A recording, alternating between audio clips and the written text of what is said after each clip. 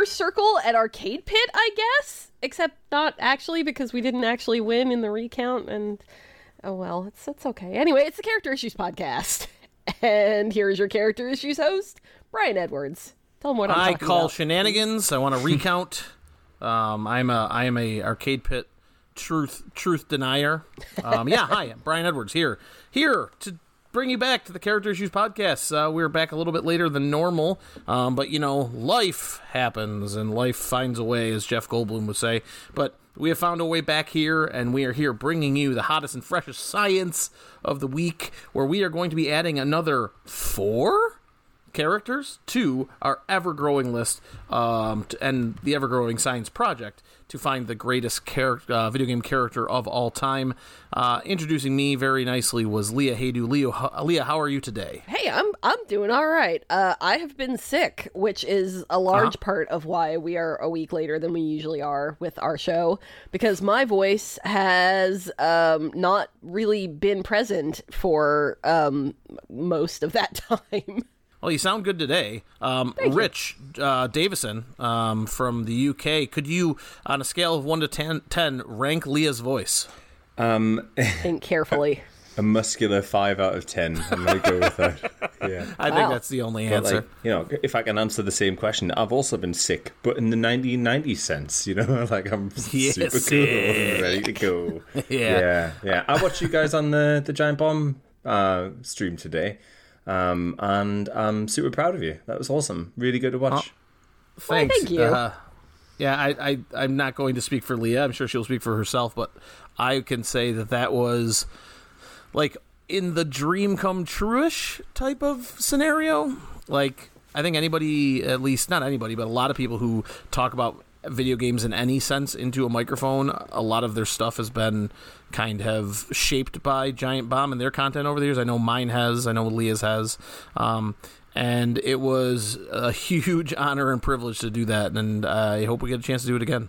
Yeah, it was a really cool thing. I was not actually expecting that to go anywhere, so when I got a message from one Jason A. Striker this Monday, which is 2 days ago as of this recording, I was quite surprised and asked Brian immediately, who was also very excited. So it's all kind of fell together very quickly and has been very cool.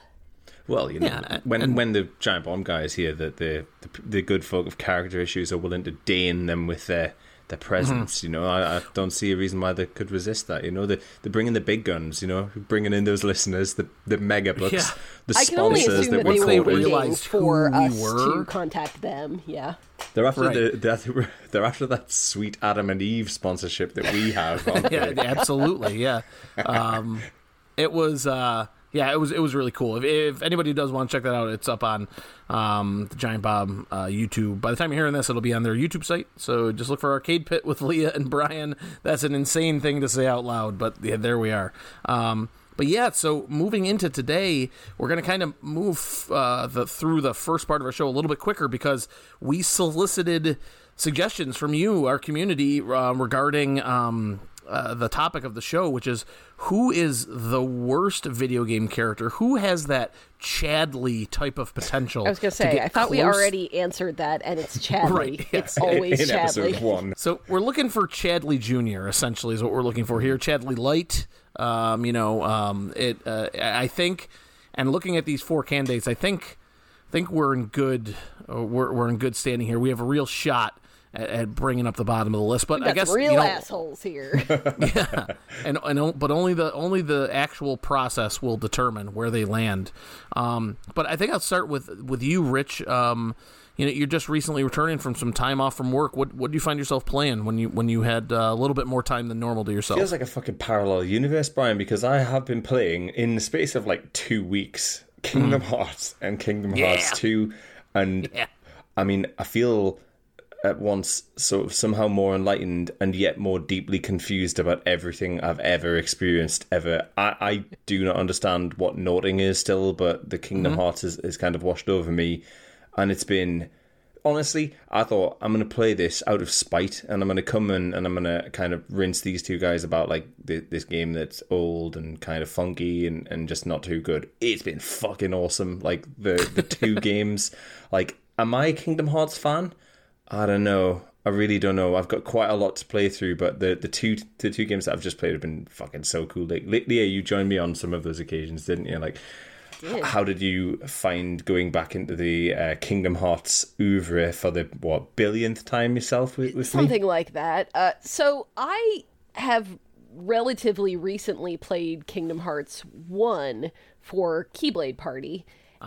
But it's been quite some time since I played Kingdom Hearts 2, and a lot of what was happening I did not really remember that well.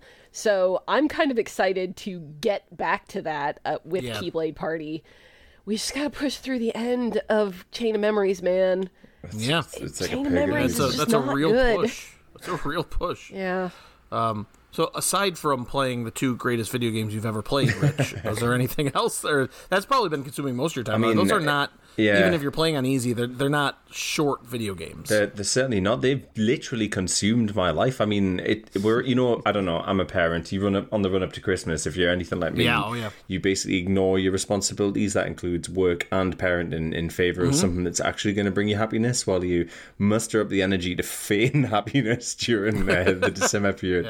But yeah, it's just been lovely to have that kind of game. I mean, they're free on, I say free, they're kind of a part of the PS Plus collection at the minute, so there was no reason not to, but it's just been wild. Like, my takeaway from it, it'll be, you're kind of cutting about in different Disneylands, and you think you've got the measure of it and everything's fine, and then all of a sudden, Hades summons Auron from Final Fantasy X, and you're like, oh, okay, this is such a singular experience trying to, I don't even know, like, comprehend like what went into play and making this game. It's just a ride. Yeah, I'm super pleased to have played it. I hope I can hang in a conversation with you guys. Just don't ask us to tell you what the plot is, because I don't know.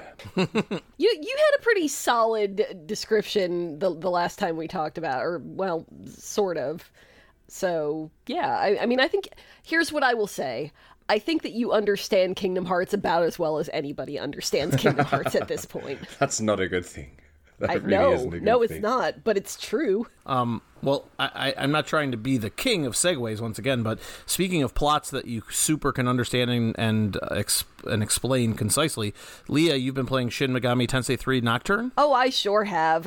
And I finished it, actually. Oh, you did? Oh, I didn't know that. That's awesome. Yes, I did. I burned through. Well, so I believe that I was already replaying Persona 5 the last time that we recorded, and I am still playing Persona 5, but I stopped for a chunk of, I don't know, 26-ish hours to play Shin Megami Tensei 3 for the podcast that we are recording this weekend. And okay, so the world ends, and then there's these people who are like, okay, we're gonna build a new one, and here's what that one's all gonna be about. But you're a demon, and you don't really want any of that to happen, so it's kind of just running around and stopping those guys from doing that stuff. And there you go. I've saved you 30 hours of gameplay because fantastic. It's going to be a brief podcast. Yeah. So yes, I don't want to go into it too much because we're going to record this weekend, but I think that I had a better time with Shin Megami Tensei 3 than probably either of you did, and that's because from the very beginning, when I started, I put it on merciful difficulty mode, and I used a detailed walkthrough. Sure, yeah, that would definitely help. I encountered very little resistance in that way, so in one way, that meant that my experience playing the game was pretty frictionless, and that I didn't have a whole lot of frustration when I was going through it. On the other hand, I think that means I didn't get quite the experience that they were anticipating out of a lot of the systems of that game. So, is it something... I mean, would I recommend that you play it that way? I don't know. I have to think about that. But, I think that's what I did. We'll probably have a lot to say about that, like the difficulty levels on that recording. Speaking of difficulty, again, segues. I'm just fucking killing it tonight. I've been playing God of War Ragnarok, and my difficulty is just getting through that goddamn game. Like, it's fucking beautiful, and I love the story. Like, I find the story incredibly engaging. Cutscenes are awesome, dialogue's great, like all the high, money spending, tricks and everything's, face capture, all this stuff. It looks fantastic. But the actual just like running around and playing that game, like just the constant battle arenas and just kind of the way the combat doesn't really do anything different from the first game. I'm sure there's nuanced different stuff, but I just am not really finding.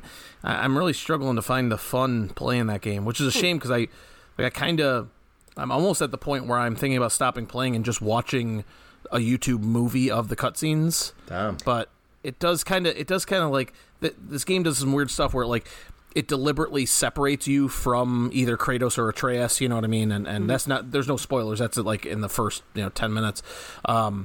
But so like there is some pacing to the story that I think might not work as well if you just watched it like back to back to back.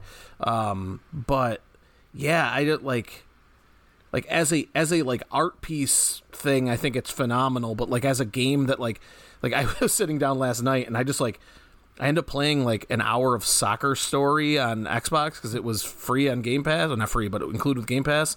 And like I was just running around this little pixel town kicking soccer balls. I'm like, man, I'd way rather be doing this than playing God of War. Like I'm struggling to find, like I'm 22 hours into it, and I looked up a story walkthrough, and I'm like about halfway through. I'm just like, oh god. Yeah, we've all been there. I mean, yeah. I get it. Like I feel the same way. I played God of War 2018 once and once only, and definitely had my fill. But like I know we're not here to discuss God of War in any detail, but I've got questions. Like because I haven't played this yet. Like we're both parents of young boys, like sure. The original God of War was super affecting to me. Like that relationship that Kratos had with Atreus was just like deeply moving. Like how are you finding God of War Ragnarok in that sense?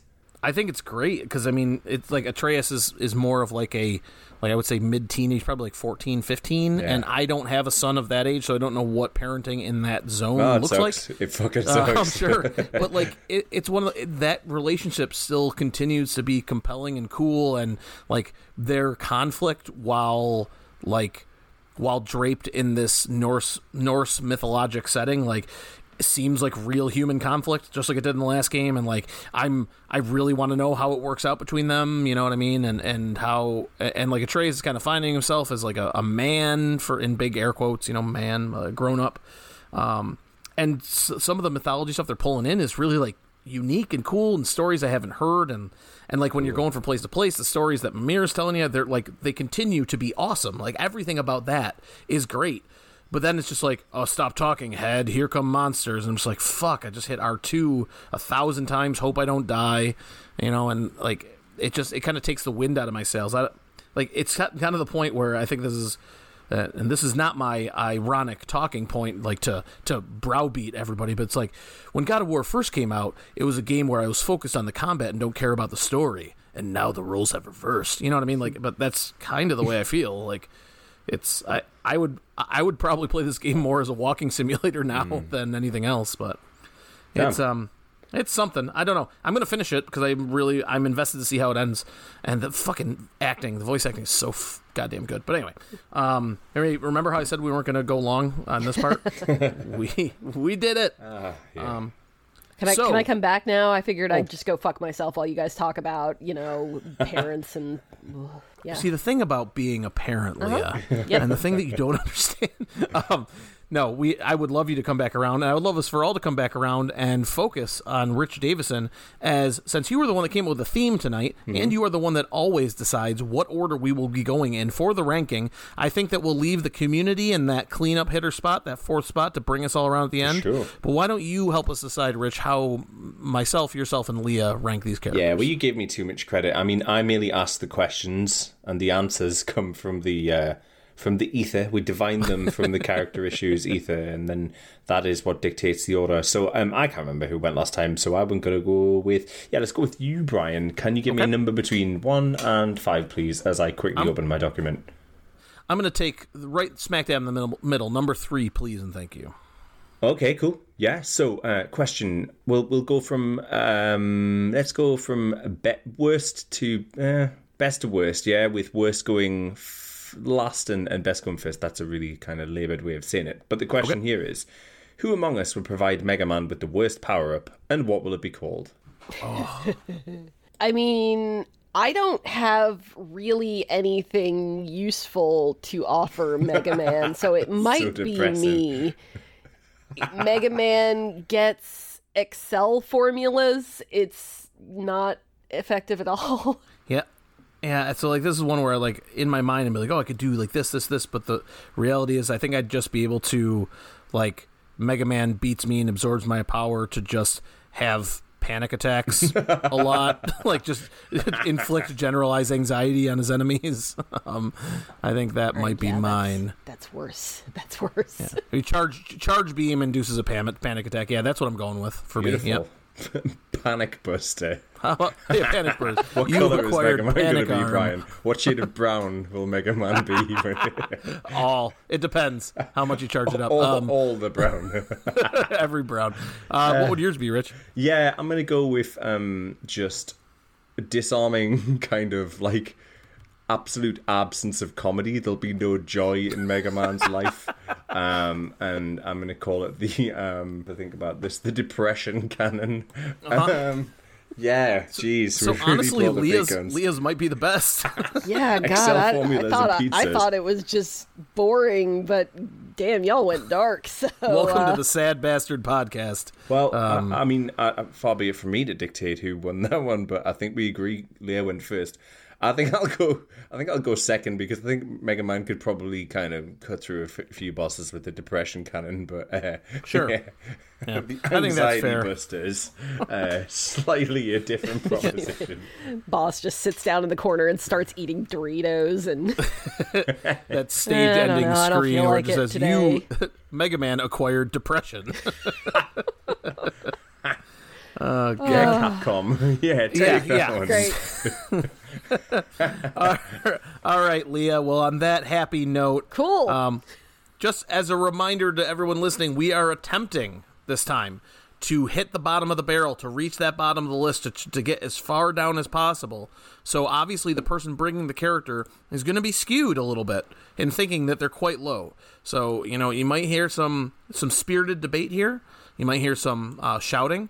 You might hear some tussling as obviously we're all in the same room together when we record the podcast, so there might be some fisticuffs. You say room, you mean lab, right? Yes, yes, yeah, the science room. Yeah, obviously, the science room, yes. Yeah, exactly. And so nothing to fear. We will do our best to keep it professional. Leah, who have you brought for us today? So I think that rather than telling you who I've brought, I will give you my best impression of the person that I've brought. This is another reason why I didn't want to record last week, because I would not have been able to do this with my voice. And even now, I'm not 100% sure how it's going to sound, but I think that I can do this. Leon! Leon! Leon! It's Ashley from Resident Evil 4. Ashley Green, President Star, Ashley Green, President Star, Ashley Green, President Star, Ashley Green, President Star, Ashley Green. Oh, boy. So Ashley from Resident Evil 4, the first daughter, Leah. The first daughter. American royalty. Something like that, yeah. Okay. So Ashley is the president's daughter who Leon, the aforementioned Leon S. Kennedy, is sent to rescue in Resident Evil 4. And man, is she ever annoying. She has no real skills of her own. She is basically, there is a very large chunk of Resident Evil 4 that is an escort quest, and it's a bad escort quest. The one good thing that I can say about Ashley is that you can make her hide in a dumpster when you don't want her Where around. she belongs. God, yes. So I'm not attempting to shit on her or the game immediately, but like when everybody says, and I don't necessarily disagree with them, like, oh, Resident Evil 4 is the best Resident Evil, it's one of the best games of all time. Like, I'm not going to argue any of that, but then every single time I'm like, Ashley's Ashley, but though, Ashley yeah. though, like Yeah, you have to really protect her from kind of everything. There are a couple of small sections in Resident Evil 4 where you play as Ashley, and those are horrible because she is defenseless to the extreme. Things can't even look at her funny, or she just gets carried off or dies or whatever. And I just... It is a constant cycle of having to protect her where she is doing her best to get herself killed or to get herself captured. It seems like she's working against you a lot of the time, and she has really kind of an attitude about it. Like, she's why you're there, so she's the reason that you're getting paid. I assume you're getting paid. And towards the end of the game, she has the gall to act like she's some kind of prize for Leon, and I can't. So I cannot just to be with clear, Ashley. I don't think She's Leon's terrible. getting paid for this. He's getting paid an exposure for his Instagram. God. Well, in that case, maybe that's what happens in the remake. Ashley is paying him in Instagram. yeah, that's what I mean. Yeah, Ashley's an influencer, isn't she? Probably. So, like, I mean, you would think, oh, wow, I didn't even consider that aspect, but you're 100% right. Yeah, if I remember correctly, like, I mean, obviously she's kind of the MacGuffin, right? She's the plot device. She's the reason Leon is in this town, looking for her. That's what he's doing there. But, like, she doesn't seem necessarily 100% interested in Leon leaving, the mystery, what's happening, or anything, really. Like, she's just kind of there to be, like, panic personified. Like a barrier to success rather than anything. Yeah. Look, I don't think you guys are being fair. She's got a few qualities. She Does can she? turn a crank. She can Yeah, that's true. carry some herbs. Yeah, she can. Sorry. She's a mule, basically. You can get her to carry some shit for you when you don't want to do it. So she's dog meat from Fallout. Okay, I got Yeah, it. she's a fucking Alsatian. When the best thing that you can say about a character is that she carries your weed and you can hide her in a dumpster, that's not the best. That's not good. Yeah. Is it okay if I read a few Please, quotes yeah. Please do. from I insist. Ashley? I opened it, Leon. Leon, help. Help me, Leon. Where are you going, Leon? You okay, Leon? Leon, there's a crank over there. So, I mean, there's a theme to her dialogue. I have another small section from the wiki, if I may. Ashley okay, so this is at the end of the game. This is what I was talking about. After Sadler was eliminated, Leon and Ashley made their escape from the collapsing island on a jet ski left by Ada Wong, a much better character. That's editorializing. It doesn't say that. Ashley offered Leon to come over to her place for, quote, some overtime, end quote, yeah. which Leon politely declined. As well he should. She, like, just got, like, virus injected in her neck and is, like, bloodied and bruised, and she's like, hey, what's up? It's like, no. She's got that parasite chic going on, doesn't she? Okay, so I'm looking here because I always thought that part of my disgust at the ending of Resident Evil 4 was that I thought Ashley was younger than she actually Is that because of her it looks mental like. age? Right, I always thought that, too, until... Yeah. But according to the wiki here, she was born in 1984, which at the time of Resident Evil 4's initial release would have made her 21. Right, so I don't was buy looking that, at that, but too. at least it's not a 13-year-old, which is what I was initially thinking of. The problem is that her visual in the original game, she's like in a sleeveless sweater and what is very clearly a school-like skirt. So like she in the new model from the 2023 one that's coming out next year, she's like wearing like a business jacket and has a Madeleine Albright scarf on to say like I'm a woman of business. It also has a reek of what I mean? Like English public school kind of Catholic school thing going on for as sure. well, which is Yeah. caught in it. I mean, like you say, the date of birth was 1984, and I'm pretty sure that's what her Minnesota driving license says. The driver's Once she license uses to that get she into bars. purchased from the guy Consuela who works Graham out back over in the there. Arby's. Yeah, I'm sure. Yeah. Yeah, I don't have much positive to say. Does anybody have anything like any redeeming quality? I mean, yeah, she's kind of constantly in the way. She moves in the way consistently. She's got super low hit points, although you can do something about that if you're willing to sacrifice some of the is it the yellow or the red herbs that kind of give her a little bit more stuff. But she's fucking useless, just absolutely useless and annoying. If she's standing in front of you and you pull your gun and aim your gun, then it looks like she kind of drops to her knees in front of you, which is kind of funny the first couple of times. So, I mean, I guess there's that, I guess. Have we sufficiently scraped the bottom of that barrel? Have we? The bottom of that dumpster. I think you'll find. You mean the bottom of that dumpster? I was just about to say, Leah, you brought the heat, but that heat is coming off of a dumpster fire. Yeah. So I think we might be ready to at least take a peek at the bottom of this list and see where she might go. Just for you guys listening, you can look in your show notes and see a copy of the list at any time for your own reference. We currently have 43 characters. I had this is not indicated by my cursor, Leah. I had a thought myself, but as it is your character, why don't you take a look at that and where do you see Ashley? So I think she could be worse, right? Like, she's annoying, incredibly so, but she's not outwardly racist. That puts her above Waka. See, he's going to be the real X Factor today, isn't he? Yeah, maybe. Yeah, because we already know that nobody's going to rank lower than Chadley, so we're kind of working to beat Waka here. And I mean, Tingle, I think, is a sex offender, so she's probably not quite that bad. I think that I would actually place her above James Neeson, the bad dad from Fallout, and put her at number 40. Yeah, so I would tend to agree with that placement or somewhere thereabout, because, like, Glass Joe is a terrible boxer, and he's a French stereotype, but, like, he didn't choose to be a French stereotype. It's not like, I mean, he didn't, like, decide to yell ha ha ha and throw baguettes at the screen when he gets punched, you know.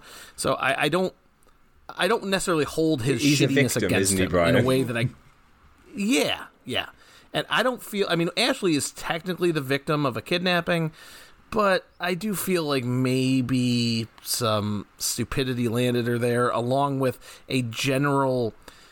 There's a real sense that she's always had somebody there to do things for her. I don't think she's ever carried a bag through an airport. You know what I mean? She's that type of that rich, entitled. Yeah. So I actually felt pretty comfortable there, either at the 40 or 41 spot, Leah. That's where I was kind of thinking. Yeah. What do you think? I'd probably go somewhere. I mean, the question that I'm asking myself at this point is she more annoying, or rather, is her kind of general annoying behaviour worse than a father who abandoned his son in a nuclear apocalypse? You know, for me, I think I agree. Close, I think right? I can't countenance putting somebody below some asshole father, James Neeson. You know, for me, like, Ashley is in this situation, but I don't want to project onto this situation myself, but, like, she fucking loves that she's in danger, and she loves that basically she can make someone's life hell and more complicated and more difficult in response to, like, what's going on. Mm-hmm. You just know that this is, like, super her jam. Getting into a horrible situation with a load of zombies and then making it way more difficult than it ought to be, just to kind of, like, bend the situation, like a terrible human being. Yeah. But certainly not capable of, well, it remains in question whether or not she's capable of abandoning her firstborn in a nuclear apocalypse. So yeah. True. Maybe they'll explore that in the remake. Yeah, this rating pending until they put the remake out. And yeah, there might be an adjustment here in the future. Yeah. All right, so I believe we've decided at the 40 spot, the 40th best, but the 5th worst video game character of all time is Ashley Graham from Resident Evil 4. Well done, Leah. I mean, you're in the bottom 5, so mission accomplished. I mean, I feel okay about this. There's room, you know, there's room for Ashley to be worse than she is. There's room for characters to be worse than Ashley. This is not a top effort from me, but I feel okay about it. Okay. I feel okay about it too. We all feel okay about it. Speaking of feeling okay about it, I really don't feel okay about the character that you brought here today, Rich. There's always been something about this character that it really unsettles me in a way. So I'd like you to just lead us into it. Who did you bring to this horror show today? Metal Gear Solid is a game in which a sort of James Bond-alike, a legendary soldier, Solid Snake infiltrates Shadow Moses Island to take on the high-tech Special Forces unit known as Foxhound, which, quote, is a small, formidable elite Black Ops unit of the United States Army that was established by the legendary soldier, Big Boss. Hell yeah! And that entire unit is full of formidable combatants. They've all got their own kind of code name. They've all got really unique skills. All of them a legendary kind of boss fight that goes down among the kind of annals of boss fights across any video game ever, except for one member. And that's who I brought today, and that is Decoy Octopus. Decoy Octopus messes about with blood. I guess I'm switching it. So, Decoy Octopus. Man, I love the names of characters in Metal Gear. Just the names. That's all. Yeah, where do we go from here? How do I start? Right, so if we, I assume Leia brought Ashley because of just how fucking annoying and irritating she is, but I brought Decoy Octopus not necessarily because of his annoyingness, but because of his just utter ineptitude as a boss in Metal Gear Solid 1, to the extent where I'm not even sure he could be considered a boss. So, we've all played Metal Gear Solid before, right? So, are we cool to kind of just go into a little bit? So, you encounter... Spoilers for Metal Gear Solid. a 26-year-old game. Hooray. Yay. Yeah, you encounter him originally probably within the first 30 to 40 minutes of Metal Gear Solid, and you don't encounter him in general. You encounter him under a decoy of the DARPA chief, DARPA being this kind of defense kind of agency that builds weapons on behalf of the people, and he instantly dies. So basically your only interaction with Decoy Octopus is that he's dead. And why did he die? Because this son of a bitch decided that the right thing to do was to drain the entire all of the blood from the DARPA chief and infuse his own body with the blood, thus infecting himself with the Foxhound virus, I guess, which caused him to have a heart attack in front of Snake. Yeah. Hooray? Yeah. Question So mark? he's not very effective is what we're really getting at here. Whereas the kind of downside of Ashley is just the constant irritation, the downside of Decoy Octopus is that he's just a total fucking idiot.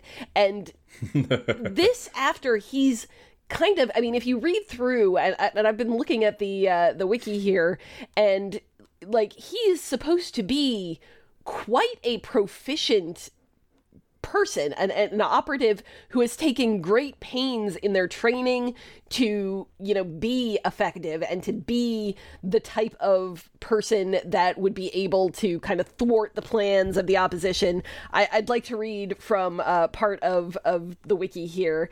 Decoy Octopus would alter his appearance and voice to perfectly match that of the subject he was impersonating. In his normal appearance... Oh, wait a minute. I'm sorry. This is not what I wanted. I'm looking for the part where she shaved his face down. Oh, yeah, here we go. To aid his disguises, he shaved down his cheekbones, jaw, and nasal bones, cut off his ears, and possessed computerized vocal enhancement implants. Octopus also took steroids, changing his physique and metabolism, and received bone marrow transplants to change his blood type. So, this guy has done some pretty extreme body modification in service of his job, and yet, he didn't think that maybe draining someone else's blood into his own is something that he ought to check first to make sure that he wasn't going to poison himself to death. That just, he deserved it. That's all I'm saying. I like to think that in every paramilitary kind of maybe even war for hire mercenary group, there's always a bunch of real crazy people anyway. So that, like, you know, when you're big boss and when you're trying to, like, you know, like basically get Metal Gear warheads and take the war, you know, on the road and, you know, kind of overthrow all the existing, you know, status quo, they're like, you know, for every 5 guys you recruit, 4 of them are just like war hungry assholes, and then every 5th one is like did that guy just cut off his nose? And they're like, yeah, don't make eye contact. You know what I mean? Just like look forward. He's here. He's willing to help. He says he's a spy. I don't know how he's going to blend in with no ears. Maybe. But yeah, no, just let him kind of do. He doesn't seem like maybe he has anywhere else to go. This is my thoughts. Like, this is his job. This isn't like who he is. Like, he's employed by this people, and he's just took it way too far. Quote, to avoid becoming confused as to his own identity due to his extreme methods, he requested that the military give him full mental deprogramming after every mission. Octopus gained his nickname due to his ability to contort his body and dislocate his joints, allowing him to adopt any manner of walk he chose and to navigate through small spaces respectively. Wow. The name is also derived from his mastery over a sense of touch, giving him exceptional grip strength and a high tolerance for extreme temperatures. Yeah, that is... that's quite nice, the power. Yeah. And the beautiful thing about this, guys, is you never get to see any of this in action. It's all basically just like written in hindsight. Again, another example of somebody... Yeah, it's just, oh, this guy was super cool. Look at all this stuff he could do. Look at how dedicated he was and all of the crazy shit he went through in order to be more effective. And the first time that you see him, he's already fucking dead because he messed up. It's because another one of those guys who writes his own biography, you know? Maybe. Listen, after I'm dead, here's what I need you to put on Wiki. Yeah, exactly. Can I read this? Yeah. I've crafted an elaborate backstory that explains why I have no ears and I can shimmy through vent incredible, powerful grip. That you want to see me crush a can of soda after I finish with it. Wow, watch this, guys.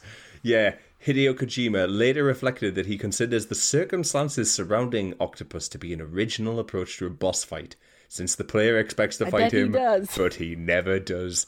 Oh, that is incredible. Like, oh, this is a new kind of boss fight where you basically just watch a cutscene. Wow, onto the best. Fucking A.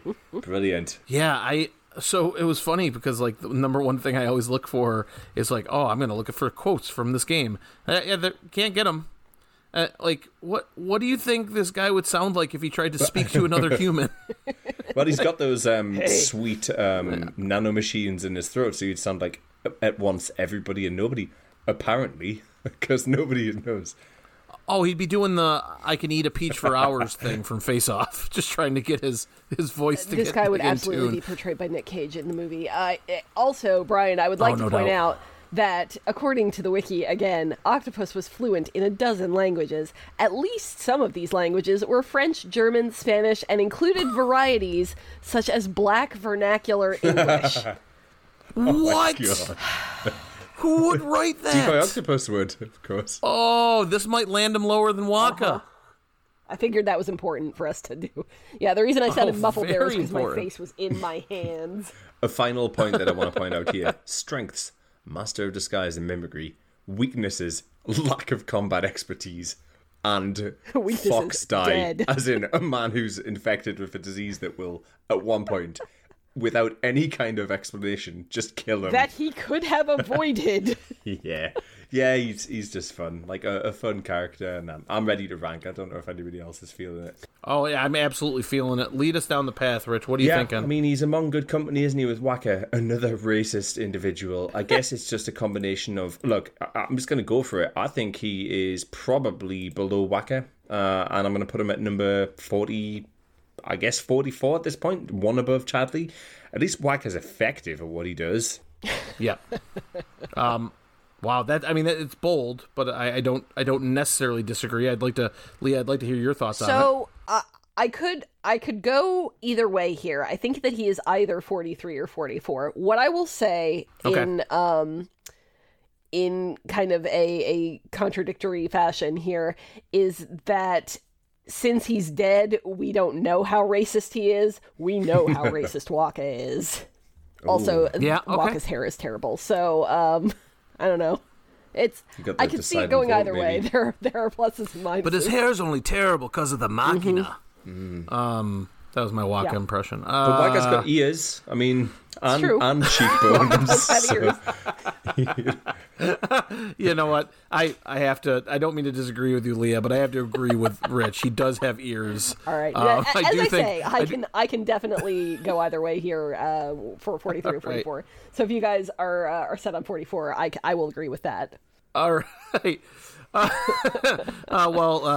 I mean, Chadley has ears, but they're Can he be terrible suplexed? ears. As we Yes. yeah. I forgot all We've about that. added a new criteria. Can it be suplexed? Does it have ears? Yeah. Well, Deco Octopus can definitely be suplexed. The ears we'll have to give him a pass on. But as of right now, Decoy Octopus is the second worst video game character of all time, coming in at the 44th spot, right above our sweet boy Chadley. Wow. It's good signs. Yeah, Decoy Octopus is something else. It's that fucking incredible grip strength, man. No, that's what cinched it, I'm sure. No, I'm sure. Yeah, I mean, didn't help him with not deciding to put all of the blood of the DARPA chief into his body. Just filled myself up with poison. Cool. you Yeah, imagine? let's go with that.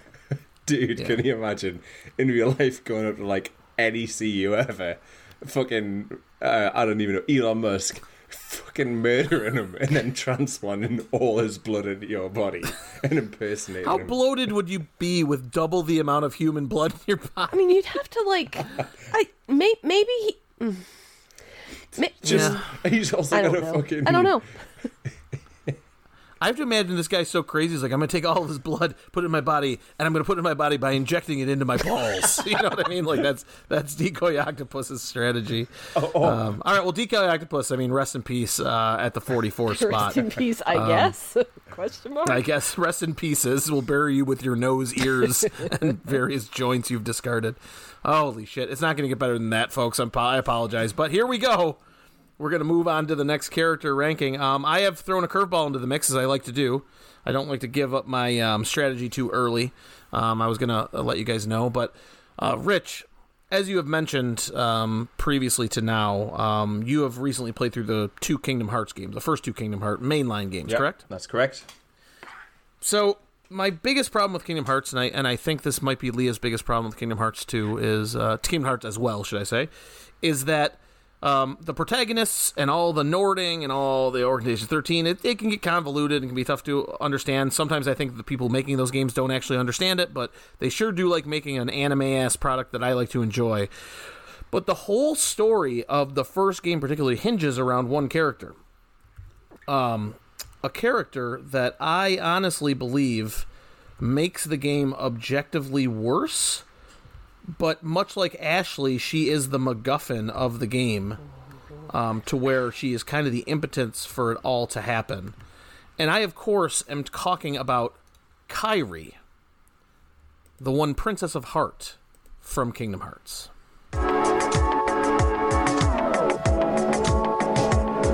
MacGuffin personified, Kairi from Kingdom Hearts. Nobody likes her 'cause she adds nothing.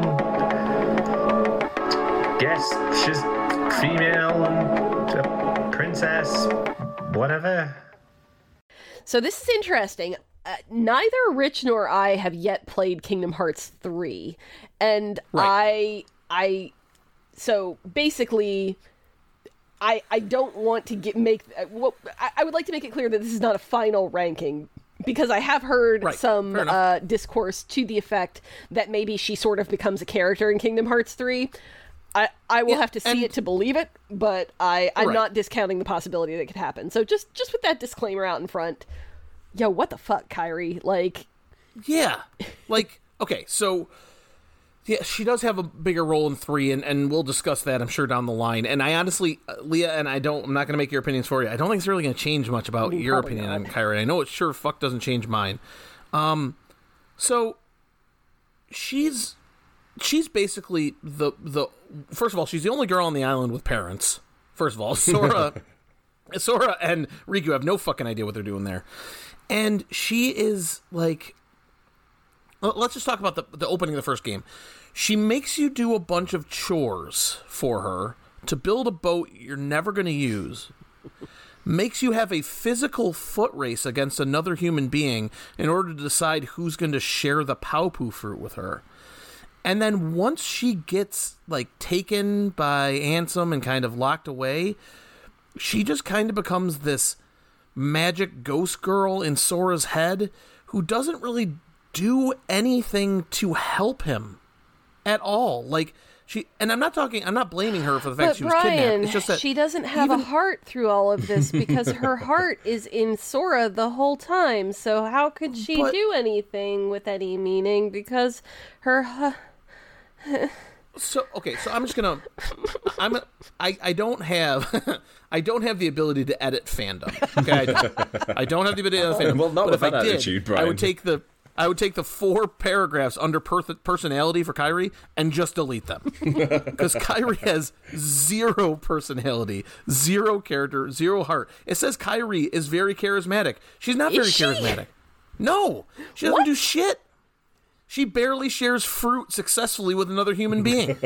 She is just so, like, and I get it, right? Like, I'm not even just saying this from a dickhead video game snobby perspective. Like Sora has to have a reason to leave, right?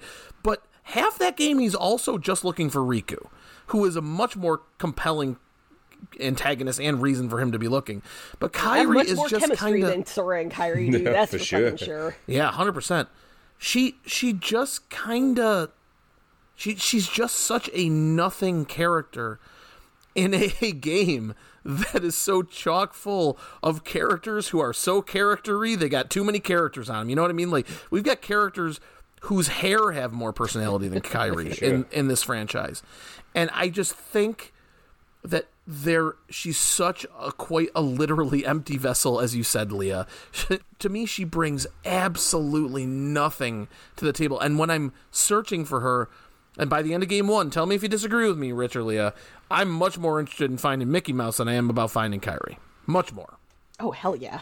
So, Rich, you're the most recent player of Kingdom Hearts 1 and 2. How do you feel about Kairi? In Kingdom Hearts 1, she might as well not be part of the game. Like, it brings absolutely nothing to it. I mean, the pursuit of, the relationship between Riku and Sora is way more important, and the pursuit of Mickey is actually, like, more important to Donald and Goofy than any of it. Like, I think MacGuffin is even too strong a word because it implies that she actually has something that brings something to the story. The only thing that really matters is that she's considered to be a princess in the same way as, like, the other princesses are in the story, and that's one of the things that is, I can't remember the fucking names here. Ansem, maybe, requires to open the Kingdom Hearts door thing. You got it. You get it. I mean, yeah, but in Kingdom Hearts 2, she's kind of way more prevalent, but it's definitely of no But she's more prevalent interest. in that she's not, like, she kind of gives birth by proxy, I guess. To Naminé, who is Naminé, way more who important. is a character, Yeah. and who does have some kind of an impact.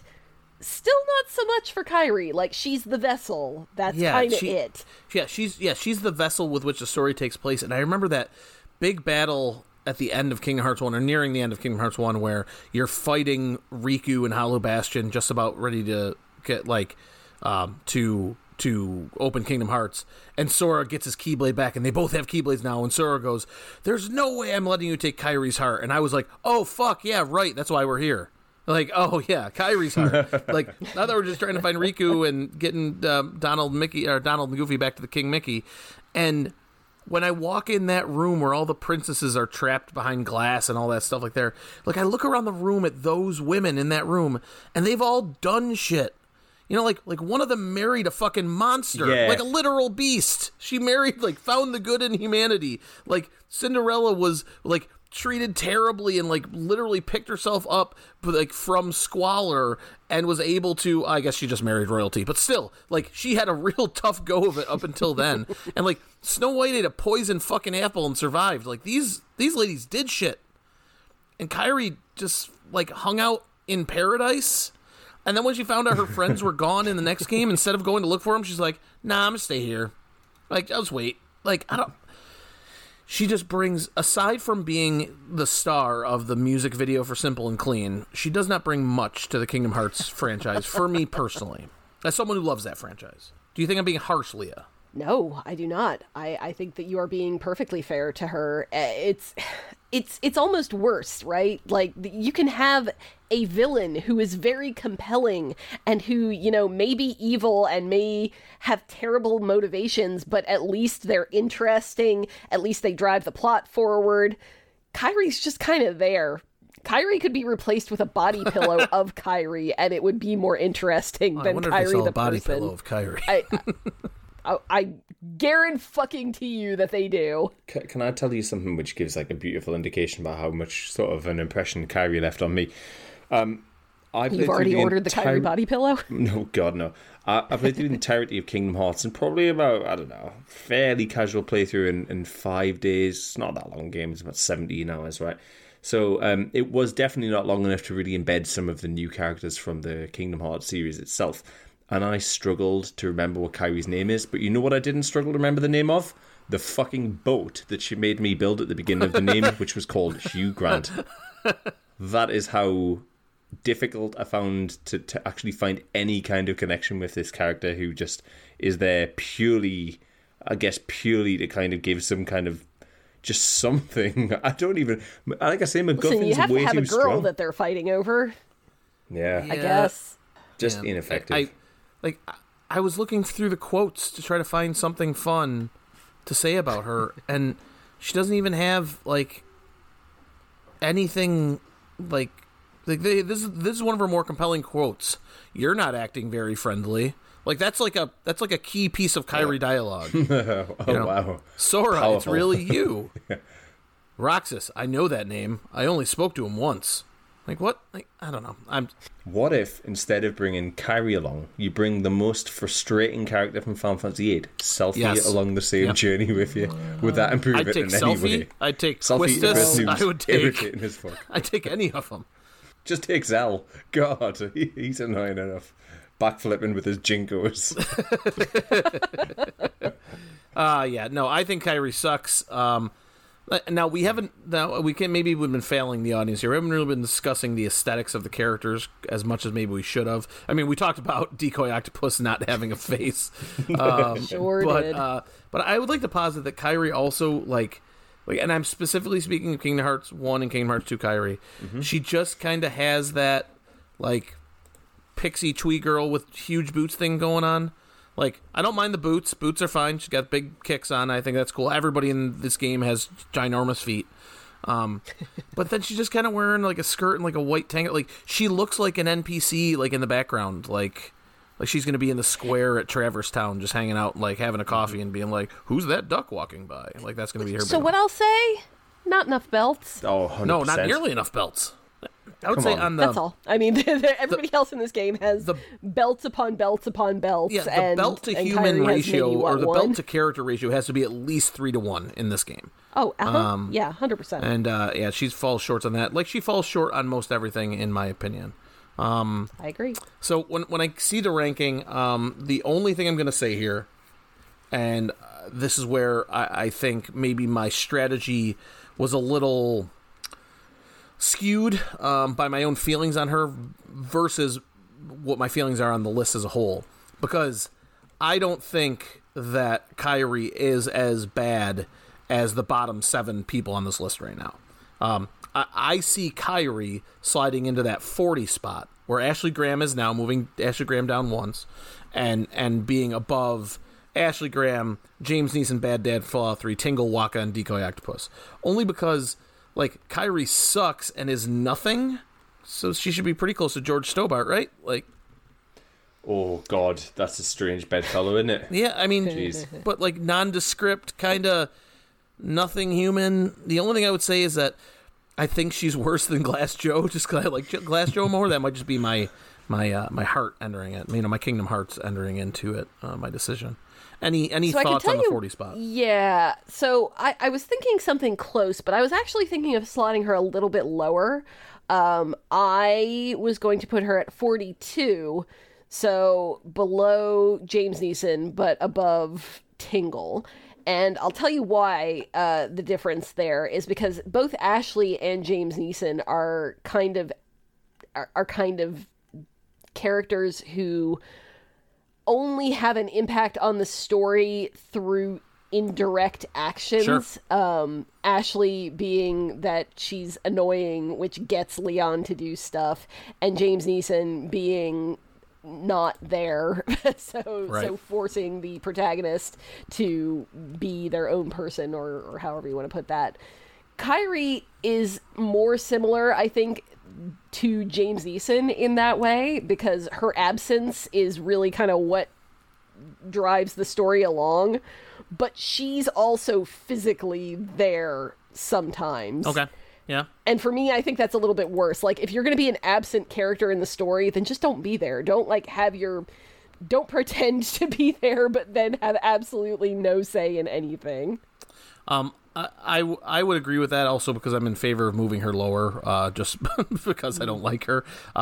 However, I do want to hear Rich's opinion on this. I know, Rich, you have real hang-ups with James Neeson, bad dad from Fallout 3, abandoning his child.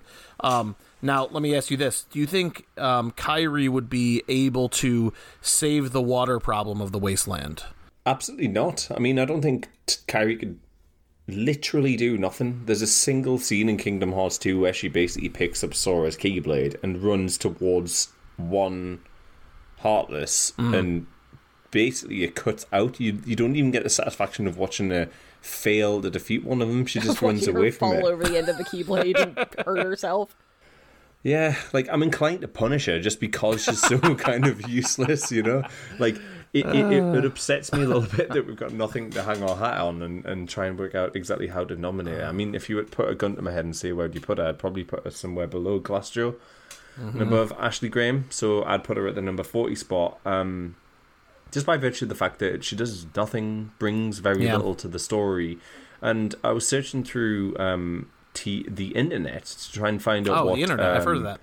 Yeah, yeah, to find out what Tetsuya Nomura thought about Kyrie, and I found a quote here from an interview where he's been asked why Kyrie is going to be such a big focus in Melody of Memory, and he says, I realized there needed to be a character who can act as a storyteller. That's when the puzzle piece fit into my mind perfectly to choose Kyrie for this role. Her past was still shrouded in mystery too, so I felt Kyrie was the best choice to be the star of this new type of Kingdom Hearts, as she will be narrating while we revisit the past. And I think there's something in that. She's just a shrouded in mystery does not mean underdeveloped. Which is a complete euphemism for empty vessel. You know. Like, hey, we need a character who has absolutely nothing to add, that is not going to deviate from anybody else's way more interesting story. So let's it's Kyrie. It's got to be Kyrie. So I just think it's not even a case of wasted opportunity. I think it's just a case of, like, I don't know. I think Tetsuya Nomura thought he had a good idea going on with it, and just emptiness, just vapid, vacuous character, and so she needs to be punished. I like my favorite. If you were going to snippet quote this episode, it is by Rich Davidson saying, "I'm inclined to punish her." That's my favorite quote of the episode so far. So all of that, and I agree with you, and I thank you for letting me go on the little bit of a ranty journey here with Kyrie from Kingdom Hearts, is going to land Kyrie at the number 42 spot, making her the 5th worst video game character of all time, meaning that the ones we've ranked so far have been Ashley Graham for Resident Evil 4. She's the 40th best, or 7th worst, video game character of all time. Kyrie at the 42 spot, which is the 5th worst video game character of all time, and Decoy Octopus at number 45, making him the 2nd worst video game character of all time, which is just above Chadley, which, I mean, like, second to last might as well be last in this case, because nobody's getting below that son of a bitch. So now, we went to our community on Twitter and said, hey, well, this is our theme for our episode. We want, like, who's the worst character you can think of? Who do you think would be Chadley-esque? Who would get to the bottom of that list? And we had a lot of people reach out. In fact, I've made an entire list of these. We will eventually be ranking all of these characters on the Character Issues podcast, because I think they were all great suggestions. But the one that I picked out was suggested by Nix Fontana. And if you guys don't mind, I'd like to introduce this character with a few quotes. Hey! Look! Listen! We are, of course, You talking good there, about buddy? Navi from Legend of Zelda Ocarina of Time. Hey! Listen! Listen! Hey! Listen! Listen! Hey! Listen! Hey! Listen! How did I do? Was that okay for everybody? That was painful. I apologize. So yes. I apologize. It was very. Imagine if Elmo was pissed off. That was where I was gonna go. Yeah, so everybody's kind of, maybe not first, but well, it might be first. It's definitely one of the first handholders, right? Like, it's got to be close. I mean, beginning of 3D action games, kind of, there wasn't a lot, like, there weren't many predecessors to Ocarina of Time for these types of games, right? So, the developers felt that you needed somebody literally over your shoulder to remind you, hey, this is where you're going, this is what you're doing, hey, this is going over here, hey, this is what just happened in the story, hey, maybe we should go see this person, hey, and the kind of memification of that has turned into that nagging, tapping on your shoulder, mother going to school with you and sitting in the desk behind you type of energy. So let's start with you, Leah. I'm not going to ask what your history with Ocarina of Time is. I'm just going to assume that even if you haven't played it, you've absorbed enough pop culture surrounding it to know most of this shit. What are your thoughts on Navi?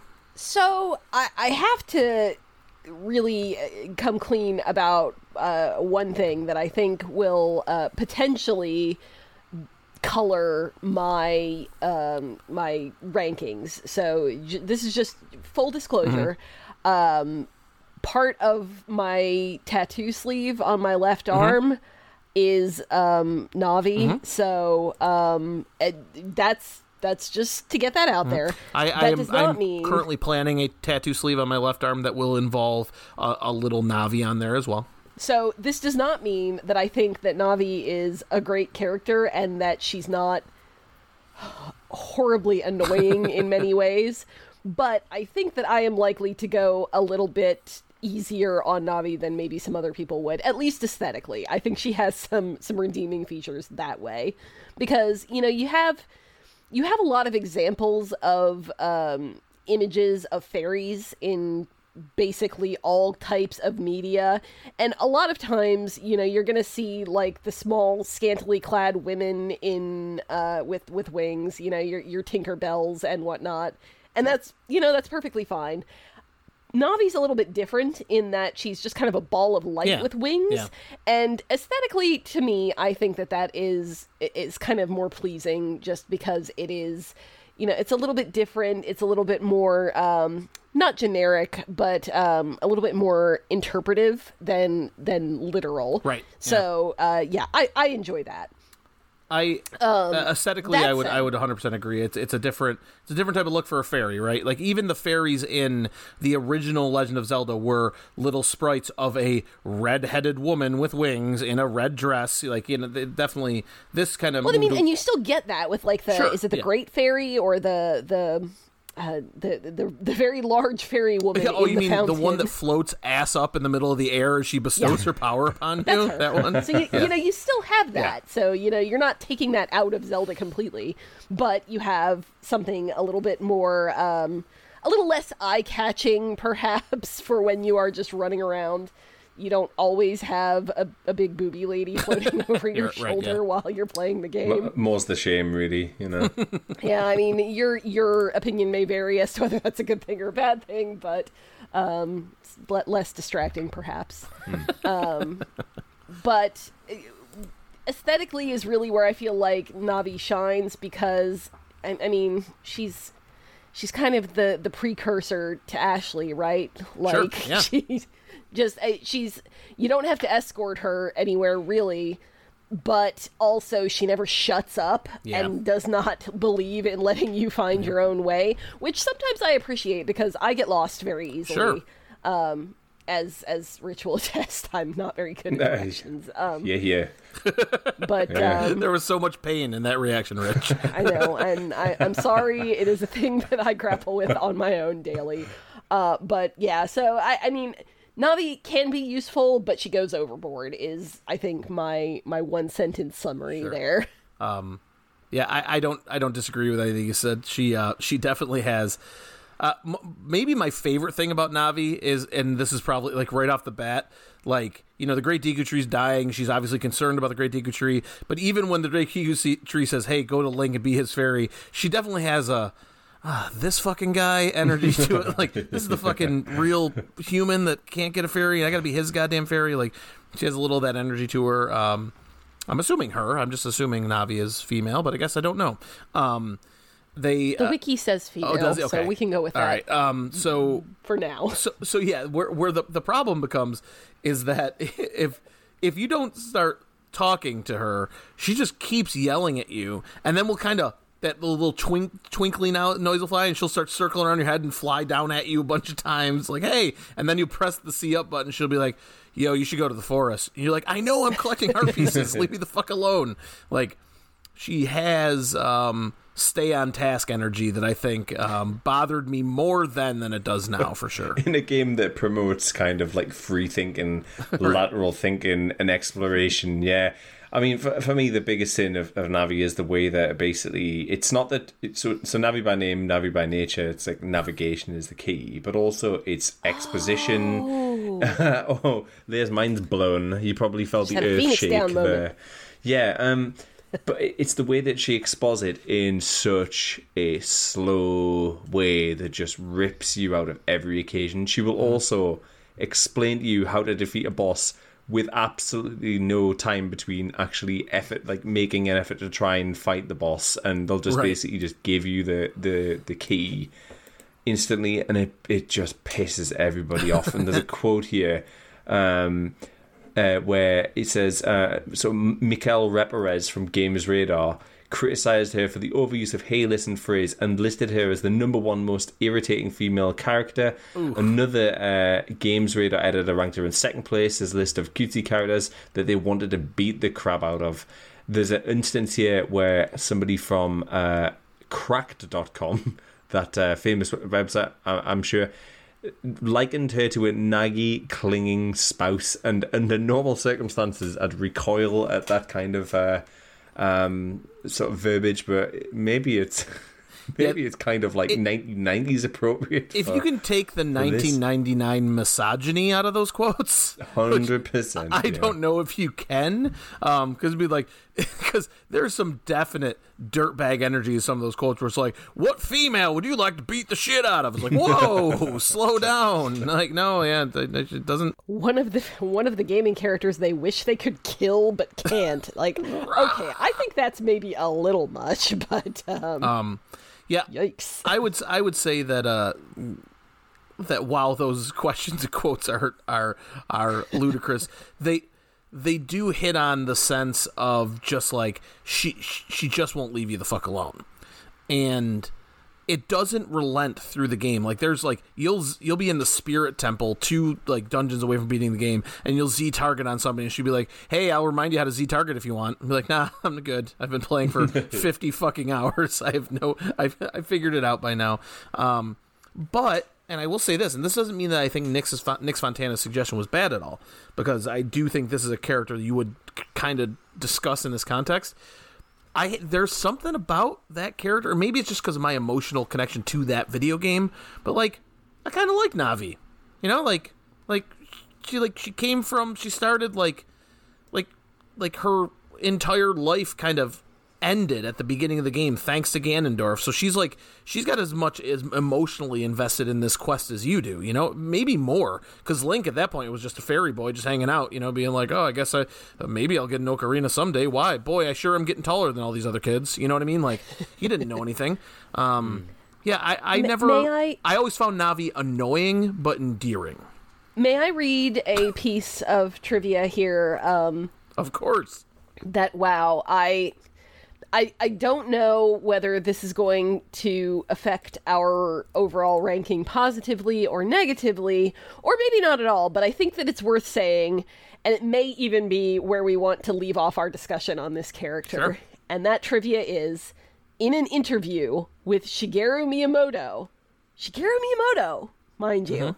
He mentioned that Navi is jealous of Princess Zelda as she feels something for Link.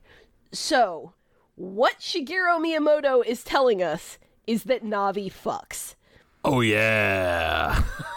But, like, actually, in that sentence, there's something there that's just triggered in my mind, right? Which is basically, like, I think Navi might, and not to get too serious about this for a moment, but Navi might actually just be a really poorly implemented equivalent of, like, Tinkerbell. So in 1953, when Peter Pan came out, Tinkerbell had that same kind of energy, you know, like, I'm there to be helpful, and I'm also a part of the plot, and blah, blah, blah, blah, blah. And it seems as though Shigeru Miyamoto is, like, lifting from that, but what it is basically just, like, probably a really poorly scripted bit of code that has, like, an if, when, then statement that just forces Navi to behave in a certain way because they've just not kind of nuanced it out in the right way. Sure. So it could just be, you know, just a really unsophisticated approach to try and do something to the character that actually had good meaning. I mean, if they went for Tinkerbell, they've kind of got it, I suppose, but it's just that it doesn't have the kind of pathos and the story to be able to pull it through. The thing that I would add, and I'm not trying to take the conversation past Navi fucks, because, I mean, frankly, that was the exclamation point I needed on this day. But she's also quite useful. Like, she does all the Z targeting for you. Like, she like locates the boss, and if you are stuck, she will tell you stuff. Like when I remember. The first time I played the game, well, it might not have been the first time. I can't remember that long ago, but like I picked up that egg. I got the egg from the guy, and Navi's like, "Oh, hey, you got that egg. Don't forget to like equip it, or else it's not going to hatch." I'm like, "Oh, cool, thanks." And I equipped it, and what do you know? It turned into a chicken. You know, so like she has her usefulness, and I think her intentions are good, but her methods are annoying. I think. Yeah, I agree. Well. Let's rank. I find this very hard, Leah. I'm going to start with you because, I mean, technically everybody on this list fucks, except for the Phantom Train, maybe. Chadley never fucks. I'm sorry. Know. You don't know what that fucking dude is up to. No. Maybe GLaDOS doesn't? I'm drawing the line. I am putting my foot down. Okay. Guys. Garbodor fucks? Oh, I mean, there are multiple Garbodor in the world, so Trubbishes, yeah. By nature. Okay, so here's what I'll say is that while it is technically possible that all of the people on this list fuck except for Chadley. Not by his own. Is Chadley an incel? Is that what we're saying? Oh my God, Chadley's an incel in training, isn't he? Oh my God, he's already has conspiracy theories about the government. Oh my God. Holy shit! You hit on something there, anyway, Rich. While it is technically possible, Navi's the only one that we have confirmation from Shigeru Miyamoto. That's true. That they do in fact fuck. Yeah. All right. I'm gonna say that Navi goes. Oh, Jesus. After Phantom Train, before Big the Cat. Okay. Yeah, I was actually thinking it slightly higher, but I could see that. I personally... I don't think you could suplex Navi. Ooh, good question. I think if you... So what's a character that shrinks down? Like, you could shrink a character down to Duke Nukem. When the shrink gets hit by the shrink ray, he could suplex Navi. So I think she. All right. So it would require special circumstances. But does Navi have ears though? We can't. Navi. We can't see if Navi has ears or not.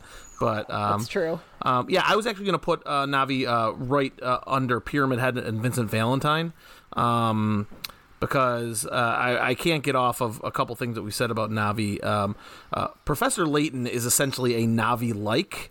In the sense that, but like from more of a mentor's perspective, but like that kid he's bringing around ain't doing shit without Professor Layton being like, look, listen, go here, you know, like.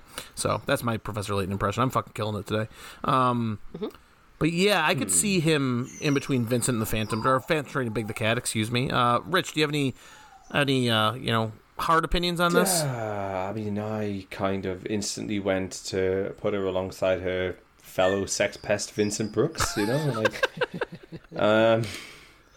I would go between 34 and 35, or 35 as the maths would have us do it, between Vincent Brooks and Phantom Train, just in the sense that, like, she has to go a little bit higher up because as fucking annoying as she is, she's way less annoying than Ashley Graham.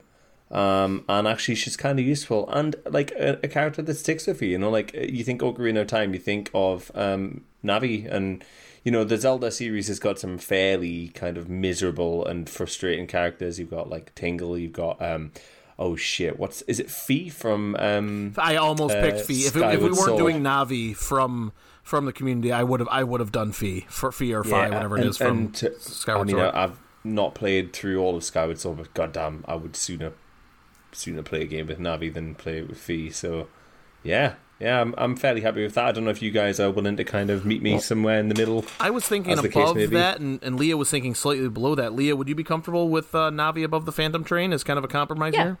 Yeah, I think all so. Right. So Navi at 35. Yeah, so we're gonna put that. We're gonna pencil that in right now. Navi at 35, which makes her the 13th worst or 35th best video game character of all time, according to the science. You said that you were planning a sleeve or a tattoo that included Navi. And I would like to request, so my arm's pretty much already done, so I don't think that this would necessarily fit in, but since yours is still in the planning stage, I would like to request that you include script across Navi that says Navi fucks. So right under Navi is going to be a bust of Link and Zelda next to each other. Zelda is going to be Zelda because my daughter's name is Zelda. Link is going to be Link, but he's going to have red hair because my son is a redhead. So you're suggesting that right above the two pictures that represent my children, I just have the script that says Navi fucks. Yeah. Okay, I can do that. This makes perfect sense, yeah. I think, you know what? That's actually, I want that on my gravestone now. Navi fucks. That's just Brian Edwards. Some poor fucks. stonemason just being like, "What the fuck is my job?" Get it on a bumper sticker right next to your truck nuts. Navi fucks. Oh God, can we have T-shirts made, please? Disco sucks and Navi fucks. Right there, it's the bumper sticker for all of our cars. Oh, that's a statement. Character issues episode. Oh man, I just fucking ruined the catchphrase for the end of the episode, but I don't give a shit because we're just having fun here on the characters. You can say it again, like it doesn't get any less funny. I just have to say, thank you to you for joining us. Thank you to Leah and Rich for joining me on this crazy adventure. Please follow us on our social medias. The Character Issues Podcast you can find on Twitter when it's still around. At Issues Character, I am at Brian Nintendo 64. Rich is at FM Ruin. Leah is at Improbable 42. We hopefully we'll be getting a little bit more engaged with some of the streaming stuff. Leah and I have been talking about getting Keyblade Party started again. We just need to kind of make that a reality. And by saying it here on this podcast means that I will definitely say something about it once we get off of this podcast. And yeah, do you guys have anything else to add as a parting wish, a parting shot, a summary of the events of the day? Go watch us on Arcade Pit if you haven't already. Yeah. I think we made a pretty good showing for ourselves. And make comments that say stuff like they're the best, have them back, hire them full time, give them benefits, all that stuff. That'd be great. And I do have some cautionary advice that I want to leave our listeners with, and that is just remember, when you're feeling tempted to cut your own ears off and replace your entire blood with that of another person, it might not be a good idea. I mean, that's a PSA that just we can all sing along first. to, isn't just it? Be safe. Yes, absolutely. Well, thank you both for that. Thanks for your words of wisdom. Thank you for your science. And I guess it leaves it for me, Brian Edwards, to now say what is going to be the official catchphrase of the Character Issues Podcast. Disco sucks and Navi fucks, baby.